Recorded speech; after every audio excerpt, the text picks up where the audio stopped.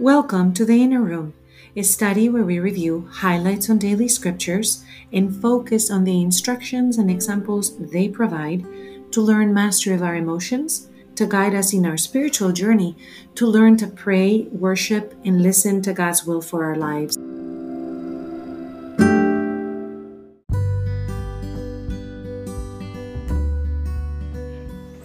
Hello, this is Sofia Fonseca de Niño, and I welcome you to this Inner Room. You can find us on Facebook, Twitter, and Instagram under the Inner Room Emotions in the Bible, and we would love to hear your questions, your ideas, or your comments. Thank you for joining us today.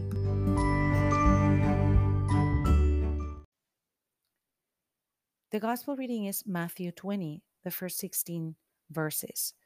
And the parable that Jesus gives us today is that of a landowner that goes out at different times of the day, at dawn, at 9, at noon, at 3, at 5, and invites people to come into the vineyard. And to each of the groups, he agrees to pay the daily wage, even though they're going to be working different amounts of time. So the parable talks about fairness, which is similar to what Ezekiel's reading was talking about, that the shepherds were not being fair because they were using resources only for themselves. And here are the sheep, hungry and misguided and lost and forsaken, and really looking for a shepherd. Here we have a landowner, and the unfairness comes from knowing that some are going to work more hours than others, but all of them are going to be paid the same. So what comes out of that is a feeling of unfairness that makes these people, especially the ones that are called first, to grumble. And that connects to our idea of guiding our emotions and learning how to navigate our own grumblings in our hearts and our own senses of unfairness. How fair is this moment where, if we are moms listening to the podcast, we have a lot of activities related to the home now, related to the work of the kids, where everybody's on top of each other. We have to be cheerleaders, we have to be teachers, we have to be cooks, we have to be even a hairdresser these days. So our actions and our roles are different. If you're not married and you're listening, you might have an incredible sense of loneliness working from the house and not having people around you that you can connect with. If you have roommates, you might be feeling the sense of overwhelm that the kitchen table now has 3 or 4 people that are working together from one location, and that there might not be enough spaces to focus or to go away and recharge.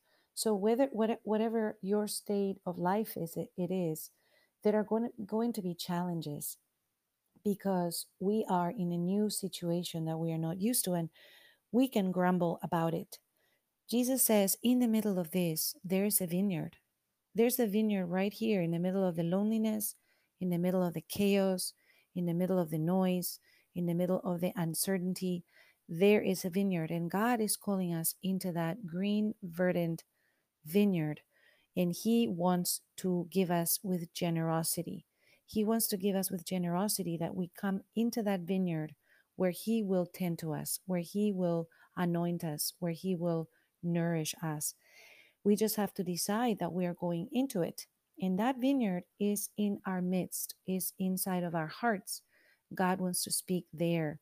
Sometimes it is, we are very lucky that we have a garden and we can go out and enjoy it, except, of course, in the part of the world where I'm at right now, it's at 105 degrees Fahrenheit. So it's very, very hot. So there's almost no one outside because the heat index is incredible right now.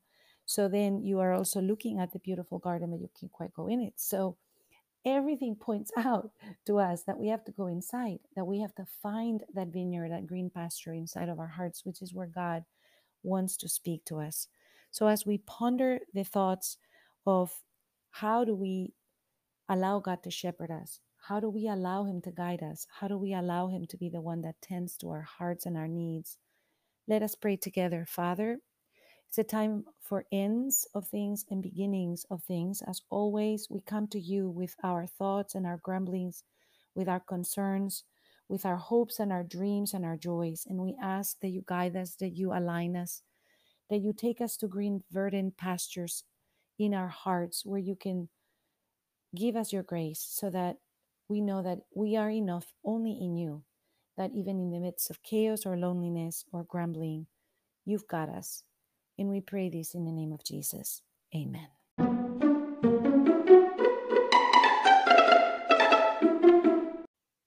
Psalm 23, the Lord is my shepherd, there's nothing I shall want, is one of the favorite psalms, I think, of all of the 150 of them. It is one that is read in so many different settings because it has graphic imagery, but it's also very endearing. And there's also something very strong about it. I was part of a Bible study and it was assigned to me to read and learn about Psalm 23. And it was a very enriching experience because I learned that King David creates this psalm according to, I looked at rabbinic texts to see what what was said about it in kind of a Hebrew translation. And it is thought that this psalm was written by David when he was actually in hiding in the forests when King Saul was persecuting him, trying to kill him. And it is such a placid, such a kind of verdant image that we have about sheep and greenery and beautiful lakes of water, pools of water, and that we lay there and the Lord restores us. That to imagine that he was writing that in the midst of a situation of persecution and war and fear gave me great encouragement because now when I read it in the middle of where I am right now, which is a lot of uncertainty, quite a bit of chaotic energy going on because everybody's starting and doing things in a totally new way. And in my case, there's a lot of teenage energy that needs to be directed where they're seeking community, they're wanting to create connections. They're very athletic bunch in my family, and there's no sports. So, how do we guide all the energy that we've got? Where do we find verdant pastures?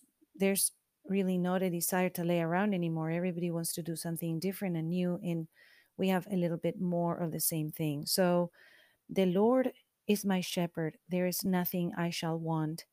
Starts with an appeal to God as somebody that is out there in David is talking to an audience where we hear him say, He is my Lord, He is my shepherd, He guides me, and I am walking through the valley of death, but I fear no evil because He guides me, He gives me courage. And then at some point, David turns directly to God and speaks directly to him. You spread a table before me in the sight of my enemies. You anoint my head with oil. My cup overflows. I shall dwell in the house of the Lord for years to come. That is the movement that is helpful in our prayer to know that when we are addressing the Lord, we can address Him directly with our fears and our concerns. How amazing that David writes that in the middle of such turmoil. Can you and I write the same kind of beautiful lifting of our souls to God in the middle of our own valleys, whatever those are that are difficult, knowing that He wants to be our shepherd? He wants to guide us through these collapse of home, school, and work that we are going through and allow us to feel His presence and to be our strength and our courage. When we feel that there is darkness and lockdown and difficulty, He wants to be right there. If we lift our eyes, we can see Him. Let's go to the gospel and see what Jesus teaches in a parable about the kingdom of heaven.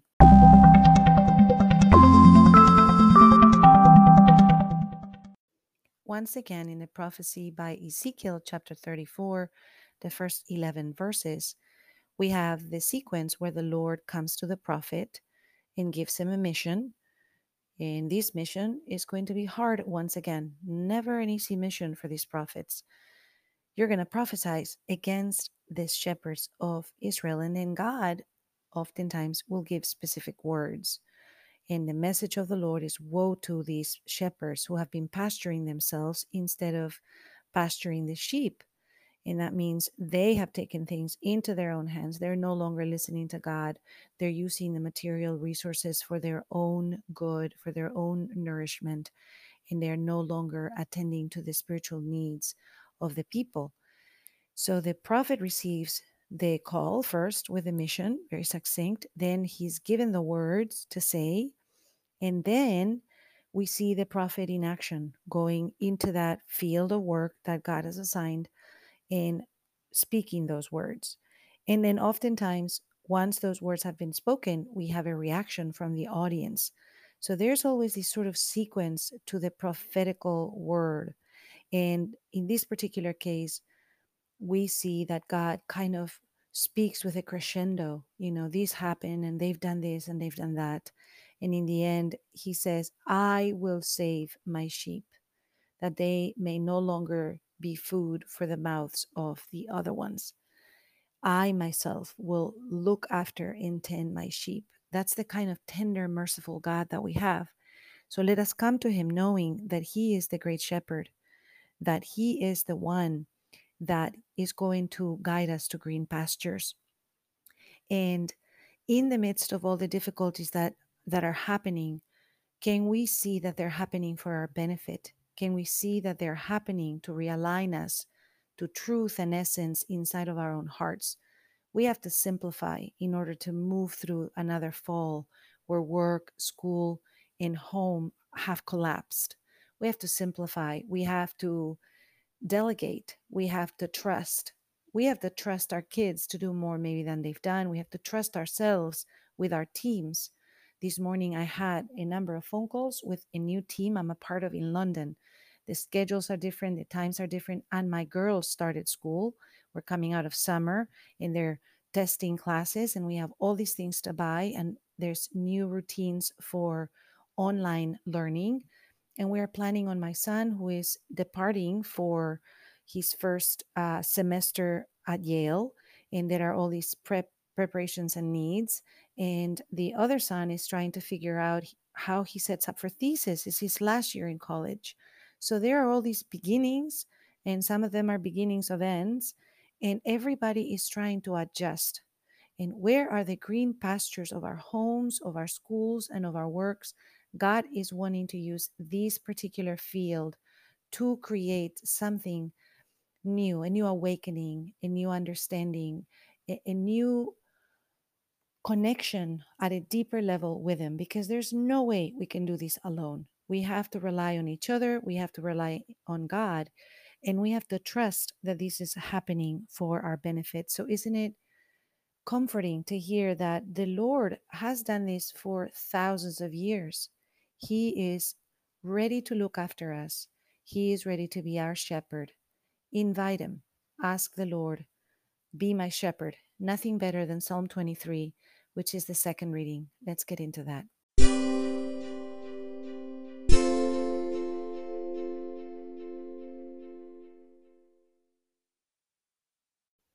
Let us take heart. In the first reading for today, in the book of Ezekiel, chapter 34, God tells us that He Himself will look after us and tend us as His sheep. And in the gospel for today, which is from Matthew 20, Jesus tells us, you too go into my vineyard. Let us ponder today, what is our vineyard in this moment? School begins again. We're all home working and schooling our kids. And our vineyard looks so different than it did last year when we began this season. In the US, the schools start early in August, in the South particularly. And there's kids that have been in school for a while already. What is the vineyard?